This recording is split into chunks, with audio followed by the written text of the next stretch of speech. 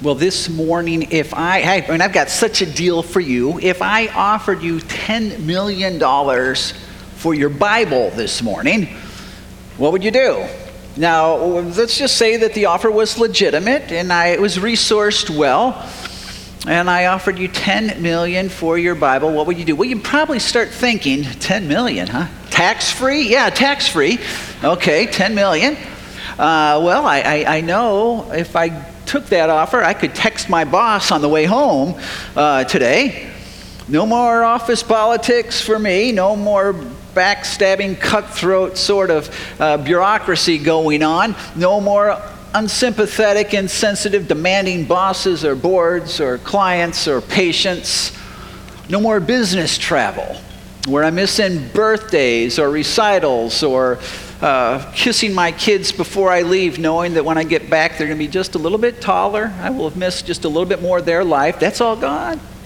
$10 million, huh? Never again will you have that feeling in your stomach you have when you talk to the mechanic and you initially thought it was going to be a few bucks and it's a few $1,000s, or you get that bill, or when you know your kid needs braces, but for crying out loud, who can afford braces? Insurance won't cover that. Or what about your aging parents? What do you do with that? Or your own health in the future, or retirement? Well, all of those questions are gone. $10 million. Okay, you've sold me. Where do I line up? But before you regret that you didn't bring your Bible this morning, let me clarify what I'm thinking about here. I'm not just saying your physical Bible. I'm saying Bible for the rest of your life. So you can never again read a portion of Scripture electronically or in paper. You can't sneak to the hotel and grab a Gideon Bible. And no, you can't borrow a friend's. You can never again read Scripture. You can never again listen to a sermon or a podcast of a sermon, or even a TED Talk, for crying out loud, where they reference the Word of God. Any reference to God's Word, directly or indirectly, you can't go there. Any literature that might quote Scripture or refer to Scripture, no. Any conversations with friends or anybody where God's Word may come up, you can't go that route either. No music where any of the references or any of the lyrics come from, directly or indirectly, from the Word of God, no. Rest of your life. So would you give that up for $10 million? Now, some of y'all would go, yeah, sure, we'll do that, all right. Others might say, it's a difficult one, I don't know. And then there'll be others who would say, wouldn't even hesitate.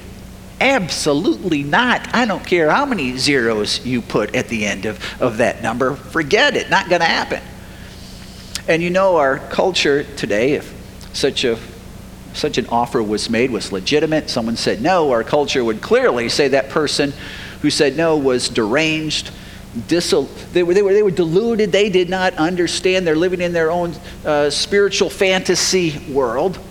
They were deranged after the manner of maybe John Wycliffe, who was separated from much of what he loved towards the end of his life because of his commitment to get the Word of God into the language and the hands of the commoner.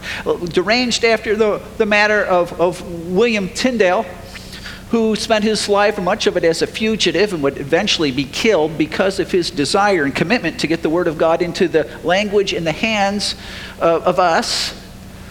Deranged after the manner of Martin Luther, who only after he was hiding out in a castle could he put the Bible translated into the language, the German language, for the commoner. Deranged after the manner of thousands and thousands of youth and men and women all over the pages of church history who were imprisoned, tortured. Some lost their lives because they would not live it without the Bible. And we would say, well, those folk were deranged. And I would submit to you that they were deranged, or they knew something that most folk today don't know.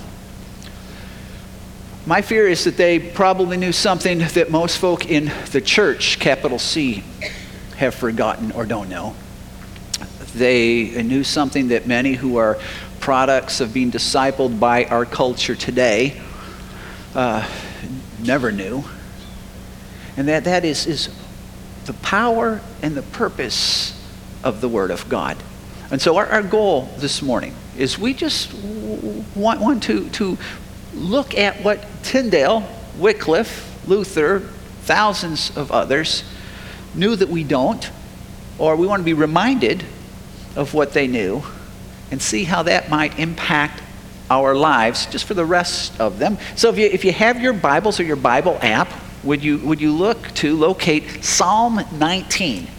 Psalm 19. I don't think there's any portion of Scripture that is more clear, that is more concise on the power and the purpose of the Bible than this. And so you want to check that out. David wrote this. He didn't write all the Psalms, but he wrote a good number of them. And he wrote this one, Psalm 19. And let me give you kind of the structure of the Psalm. It's a wonderful psalm. But the first 6 verses, he's talking about natural revelation, the theologians call it, creation. And then the next 6 verses, he's talking about special revelation, the Bible. And then he closes the chapter with a prayer. Right away, verse 1, chapter 19, verse 1, it says, "The heavens declare the glory of God, and the sky above proclaims his handiwork." Through nature, he's going to go on like that for a while. The nature tells us some things about God, right? That's what it says. The heavens declare the glory of God. If you went out on a starry night and you looked up, you go, wow, God is so big. Nature tells us a lot about God, right? You go to the zoo and you go, man, is God so creative. You check out a sunset and you're going, wow, is that beautiful. Nature tells us some things about God. That's his purpose. But it doesn't tell us everything about God. And so you get to verse 7, and the psalmist says, yeah, nature tells us some stuff about God, but we need more. We need more. We need a special revelation. And so you get verse 7. The law of the Lord is perfect. You see that of the Lord? That's a critical phrase. And let's back up again to verse 1 for just a second, just to see this. I think it's important. The heavens declare the glory of God.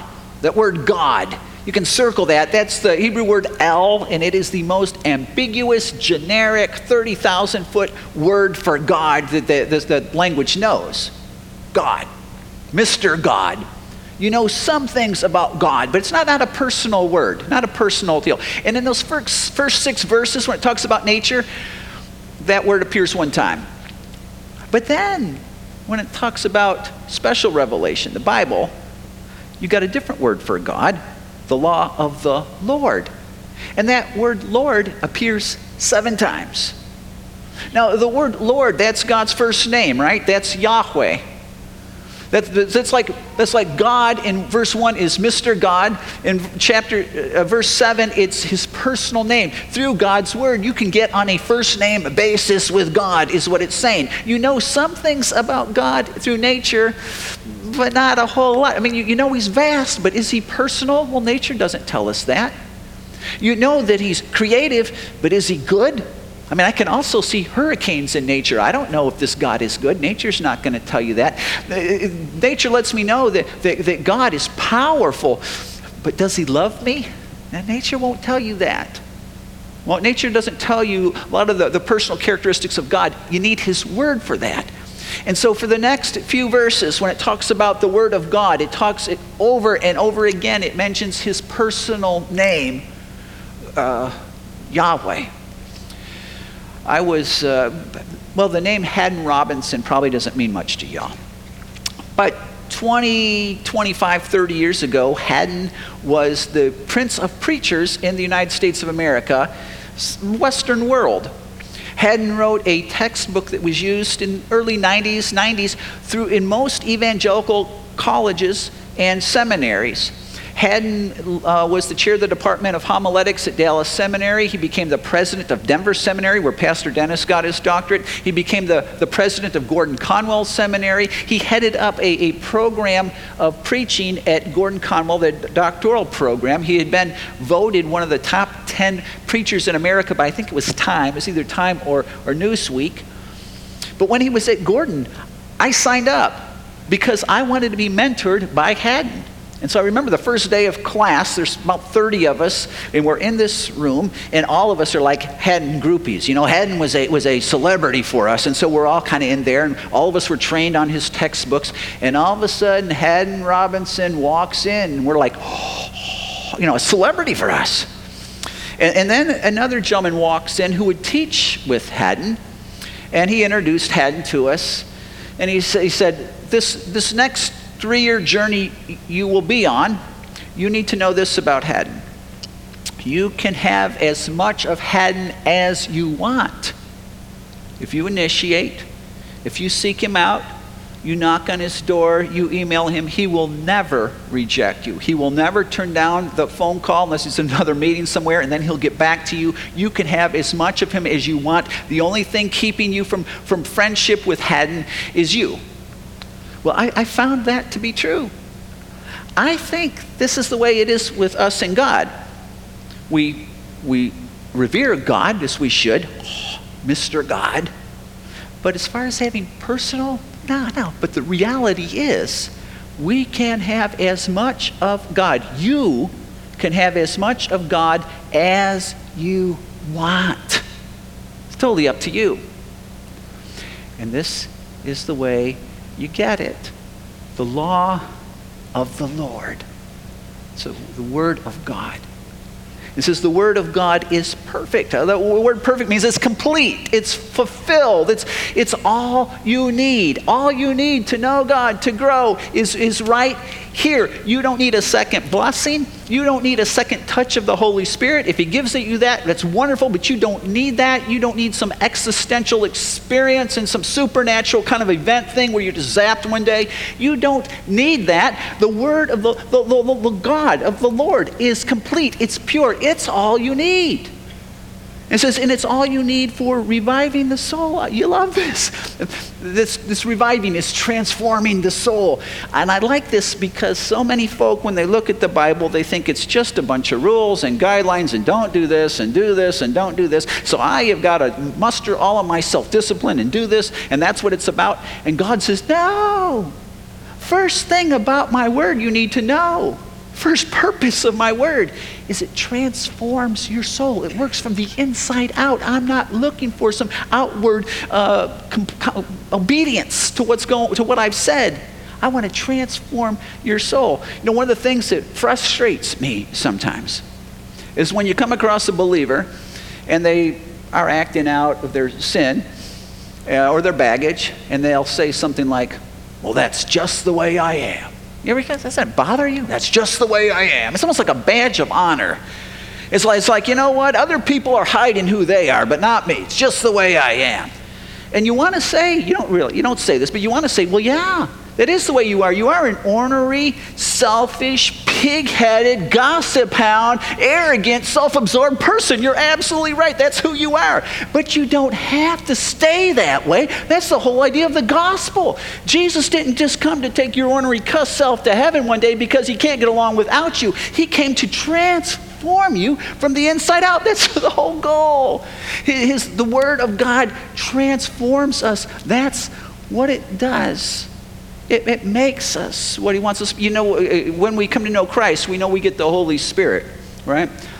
Let me check this out. Hebrews 4, verse 11. It says, for the Word of God is living and active, sharper than any two-edged sword, piercing to the division of soul and of spirit, of joints and of marrow, discerning the thoughts and intentions of the heart. We need to know that the Holy Spirit inspired the Word. Holy Spirit is a master surgeon. His goal is to work on us. He doesn't just do it by zapping us. When we immerse ourselves in Scripture, it's like we're giving the surgeon the scalpel to work on our life, to make us who He wants us to be. God's plan is to take people whose soul, what's the state of your soul this morning? To take a soul that is beaten and bruised and broken and bent, and it's just because of our own sin, because of stuff that's happened to us, other people's sin, and His goal is to transform that. And He does it through His Word. And we would say, oh God, if you're going to transform me, change me from the inside out, take a heart that's hard and make it soft, take a greedy person and make them generous, take an anxious person and make them peaceful, take a curt person and make them kind.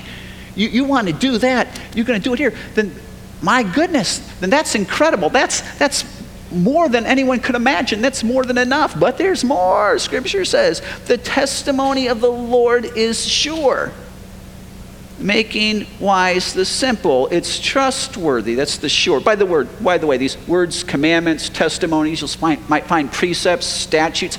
They're all just synonyms for the Word of God. The testimony of the Lord is sure. It's trustworthy to do something, to make wise the simple. In the Bible, the foolish person is the person who says, I really don't care about God. I'm going to go do what I want to do. That's a foolish person. But a simple person in Scripture is not there. A simple person may care. They just are unlearned. They're ignorant. They don't know how to handle the situation. Have you ever been in a situation coming at you fast and furious, lots of data, it's very complicated, and you look at it and you go, how in the world am I supposed to handle this one? How do I respond to this in a God-honoring way? That's part of the purpose of the Word of God. God cares how we navigate life. He doesn't just leave us to our life coach in Google. He wants to change us and help us to see life through His eyes, give us the wisdom so that we can make the right decisions. You know, as well as I do when this is all over, our lives are really a summation of the decisions we've made. And God wants to make us wise. Psalm 119, 98 through 100. Fascinating text. It says, your commandment makes me wiser than my enemies, for it is ever with me. I have more understanding than all my teachers, for your testimonies are my meditation. I understand more than the aged, for I keep your precepts. God's word allows us, equips us to handle life. And you would say, well, my goodness, if it's just God's word transforms me, and if God's word equips me, that's wow. But there's more, right? There's more, because verse 8, it says, the precepts of the Lord are right, or straight, rejoicing the heart. Now, some of y'all might be thinking, I've tried to read the Bible before. Doesn't rejoice my heart? Not at all. And it's probably easy for King David to say because he was like a king. He's in the palace, for crying out loud. He's got servants. He's got tax money. It's easy for the king to say it rejoices his heart because he's got no issues. Well, remember, David was in the palace, but it was kind of like Peyton Palace. David was the runt of the litter. He had older brothers who ridiculed him and mocked him. He had a dad who didn't believe in him. The person he admired the most hated him, tried to kill him. King David, his first marriage went south. The gal was not on the same page with him, mocked him because of his spirituality, and eventually she ended up in the arms of another guy. King David had a baby die. He had a daughter raped. He had a son murdered. He had another son that started up a revolt against him. He was the subject of slander and unjust situations. And on top of it all, David had this haunting thing that he did a long time ago that hurt a lot of people, hurt himself, was with him. David was very familiar with pain. And David is able to say, you got a hard life, you don't have to live in depression. There is a joy that goes beyond what this world offers. Think of Jeremiah. I don't know if you ever considered Jeremiah's ministry. Jeremiah did not have an enviable ministry. He was thrown into a pit and into the stocks and beaten, and those were the good days for Jeremiah. Jeremiah was no fruit. No one gave him the time of day in a positive way. But this is what Jeremiah writes. Jeremiah 15, verse 16. He says, your words were found, and I ate them. And your words became to me a joy and the delight of my heart. For I am called by your name, O Lord God of hosts. And then John writes, and he writes to people who are being persecuted for their faith. Their future does not look real good. And in John 1:4, he says this. He says, we're writing these things so that our joy, or an alternative reading would be, so that your joy would be complete. In this life, if you try to find all of your joy just on the horizontal plane, you know how this goes, right? You get the scholarship to college and yay, you're joyful. And then you flunk out. It's like, oh, that's a bummer. Then you find the person that you're going to spend the rest of your life with and you will never again be lonely. Yay. And then you wish you were lonely. And then you have the child and then something bad happens to the child and you get a job and something bad's a terrible job and on and on. And I don't want to be a spoiler here, but you know the ending goes this way. I have been through several of the endings and I've never been through a single one where it was fun. And it was a joyous situation. And so if our joy that we find in this life is just on the horizontal plane, our prospects are not good. And we'll spend our entire life doing this until the end. But folk who might know more than we do tell us that there is a joy that can be found as we immerse ourselves in the Word of God, as we consistently are in the Word of God. That he reorients us and puts our joy on our vertical plane that the horizontal just can't touch. And you think, well, if God's word transforms me and equips me for life and gives me joy, well, that's enough, but there's more, right? There's more. It says the commandment of the Lord is pure, enlightening the eyes.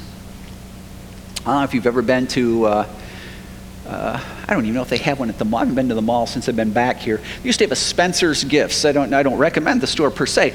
But outside the Spencer's Gifts, at one point they had one of those curvy mirrors, right? Maybe you get one of those at a carnival or House of Mirrors. When I was a little boy, we'd go to the fair and there would be that. And you'd stand in front of the mirror and you would look like you're about this tall and this wide. But it's you. You could tell enough that it's you, but it's a very twisted perspective of you. Or you might stand in front of another one and you're looking like you're 9 feet tall and 6 inches wide.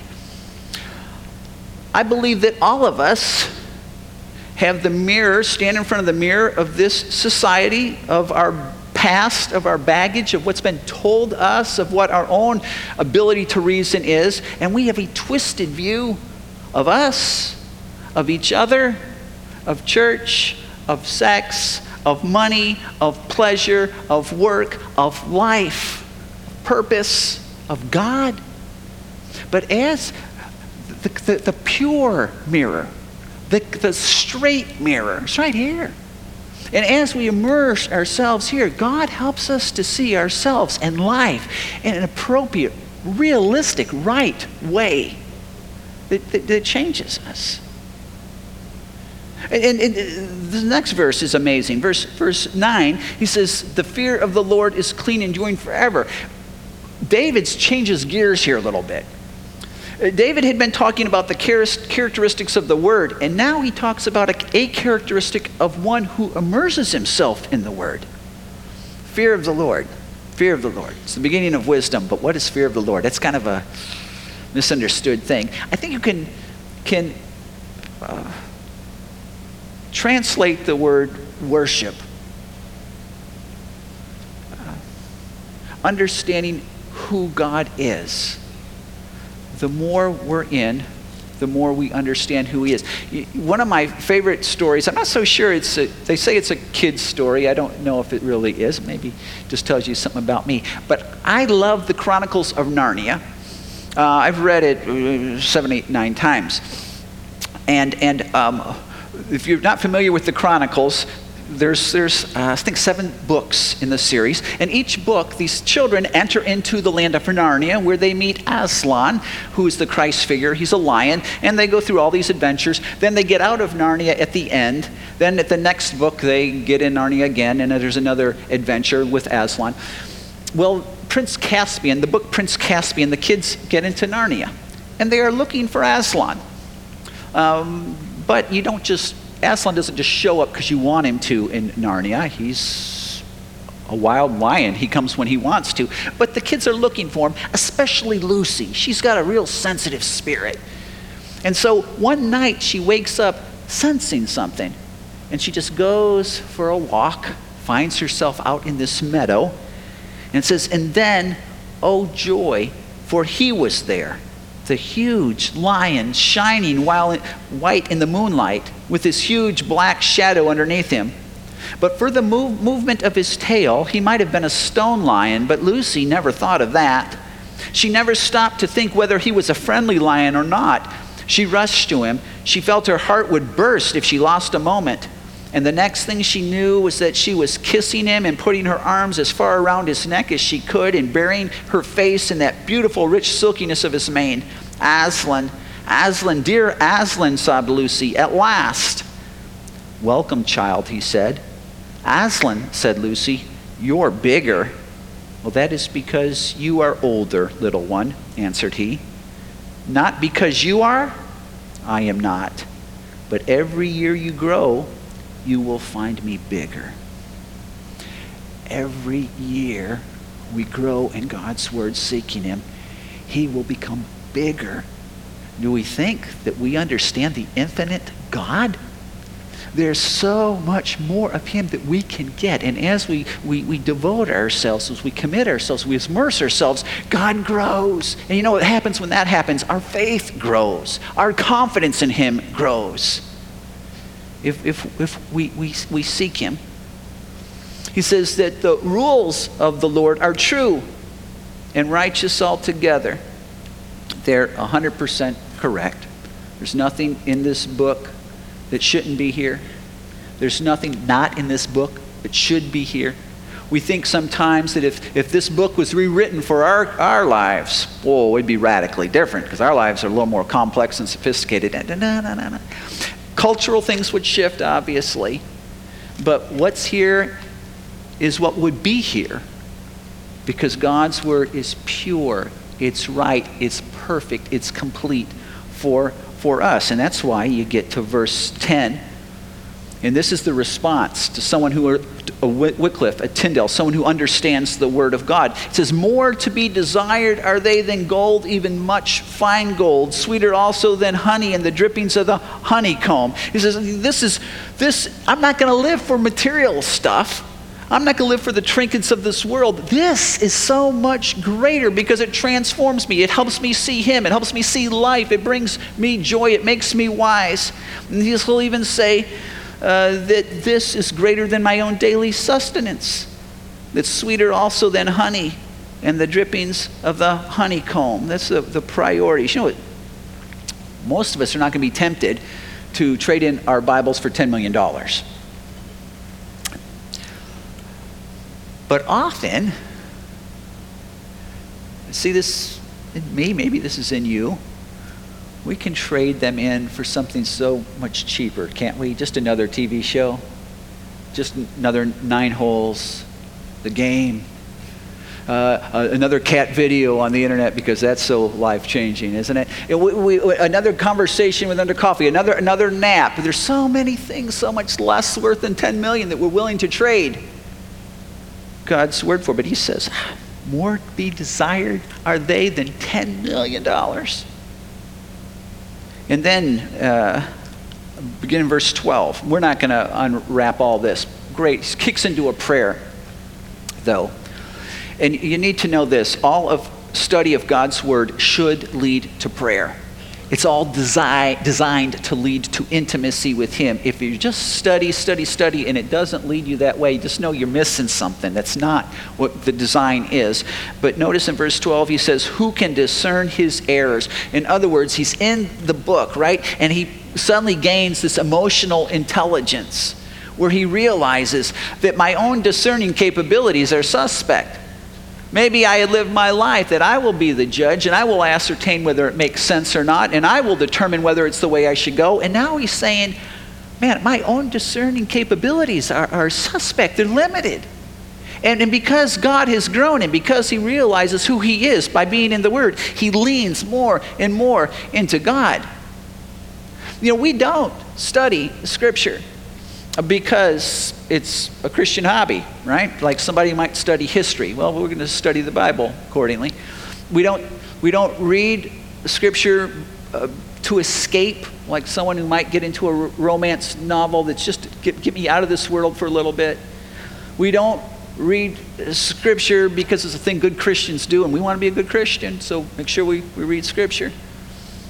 We read, we immerse ourselves, we meditate on God's Word because it's the doorway by which we might enter into a closer walk with Him, that we might become more of the people He wants us to be. And I think that most of us want that. Maybe what we need is a plan more than anything else. And so let me give you a plan. If you've already got one and it's working for you, wonderful, stick with it. But otherwise, let me give you a two-railed plan. And if you can run the train on these two rails, you will get to where King David is here in Psalm 19 as far as the understanding of God's Word. First rail is simple enough. It's to read Scripture. And you might say, oh, I've tried that before. And I get through Genesis and then power through the end of Exodus with all the tabernacle stuff, and then I hit the wall of Leviticus, and I'm just telling you, I've had more Bible study plans stop at Leviticus. I don't know. No joy there, let me tell you. A plan. The best Bible reading plan that I am aware of, and I've had to research a gazillion of them over the years, is one called Read Scripture. You can download the app, Read Scripture. You can go check it out on the internet, readscripture.org, and it's fantastic because before each book that you read, they have a little insightful, creative video that will give you the background of the book and the understanding of the book, that as you read it makes it make so much more sense to you as far as some of the cultural things go. Let me encourage you to go with this. Let's stop for just a second and listen to a couple of the men that put together this program. I think the best gift anyone ever gave me was when I was about 15. This pastor taught me how to read the Bible for myself. He didn't just say, here's what it says, do this, but he says, no, read it yourself. And the reason why that was such a huge gift is because for the last 30-something years, I've been doing that almost every day. I became a Christian when I was 20 years old because I found Jesus so compelling and so amazing. And so I'm a new Christian. I read the Bible from cover to cover and I am lost. I mean, just totally bewildered. And so one of the greatest gifts that anyone ever gave me was a teacher who taught me, first of all, to see how every book of the Bible fits together as a unified story that leads to and points to Jesus. And that the message of this story and of the Scriptures is so profound. I've had like the most meaningful times where I'm going, what? This is what it actually says? And I've made major life decisions when no one else is around, just me and this book. He also taught me how to read the Bible for myself, to gain the skills. He gave me confidence, just practical know-how about how to read an ancient book that is God's Word to me still today. And it bothers me because I go, man, nowadays I don't hear about people getting alone with God or alone with the Bible. All I hear is about, oh, this speaker or this religious leader, and I'm going, man, don't you ever just get alone? I mean, this is where the impossible happens. There's something about the story of the Bible. Once you become comfortable and learn how to live and read in its world, all of a sudden these stories that seem so bizarre and strange, they become profound insights into day-to-day life and family and what it actually means to follow Jesus. I think, man, what would the church look like if everyone in there that showed up on a Sunday morning actually spent the whole week, every day, alone with God, having these experiences, and then they come together? Like, that would change everything.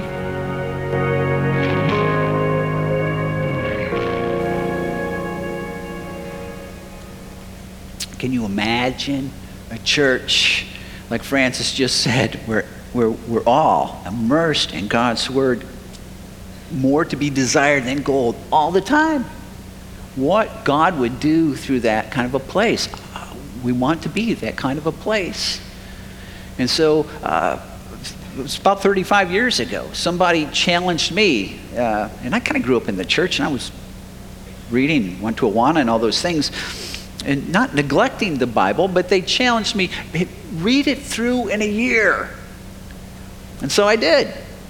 And I've done it every year since then. And I've got to tell you, for me, all of what David said here in Psalm 19 wasn't in my mind at the time. But 35 years later, I'm looking at it going, yeah, absolutely. Nothing has changed my life more. And so I'd be remiss if I did not challenge you to do the same. Would you commit yourself to reading through? Most important thing isn't necessarily getting it through as it is every single day to be in God's Word. So that's the first rail. Second rail is this, because Scripture tells us that we need to commit to private meditation, but more than that. Scripture tells us we need to study in community. There much more, the study of God's Word, the knowing of God's Word is done in community. It's the whole purpose, really, of the church. Because when we're in a group and we're looking at God's Word, I might have something blocking it. I might have some limitations, baggage. I just can't see what this text says. But someone else in the group may be able to discern what it says. And what's the word I need? Or maybe God would use me in their life. Or maybe we can sit down as a group and say, how in the world do you live this out when you got little kids or aging parents or facing what we're facing? I don't know of any catalyst that's greater for the application of God's Word than in community. And so in a couple of weeks, the 22nd and the 29th, we're going to convert our hub to a Appleton Alliance Groups Expo, where there will be all kinds of adult groups showcased there. But here's the deal. Every single one of them, their primary goal is to help us understand and know God's Word. And so let me challenge you along those lines as well. That on the 22nd, 29th, sign up to be a part of a group. And there will be many. Check them out. It could be life-changing, because here's the deal. 1 year from today, we'll be a year closer to eternity. But will we be 1 year farther down the road transformed? Will we know Him deeper? Will He be bigger? Will we be more equipped to handle life or not? It's totally up to us and our commitment to God's Word. Would you stand, please? And let me pray for us as we close off the service. God, you've given us a gift in your Word, and we get hung up in the culture. I know you had to write it for the folk you gave it to originally, where they could understand it. We get hung up with those things, but God, thank you for the gift. And maybe even in our world today, where we have such a preponderance of it, we can neglect it more easily. I know today there are places where they don't have it. And even now there are groups meeting secretly, risking their lives because of your Word.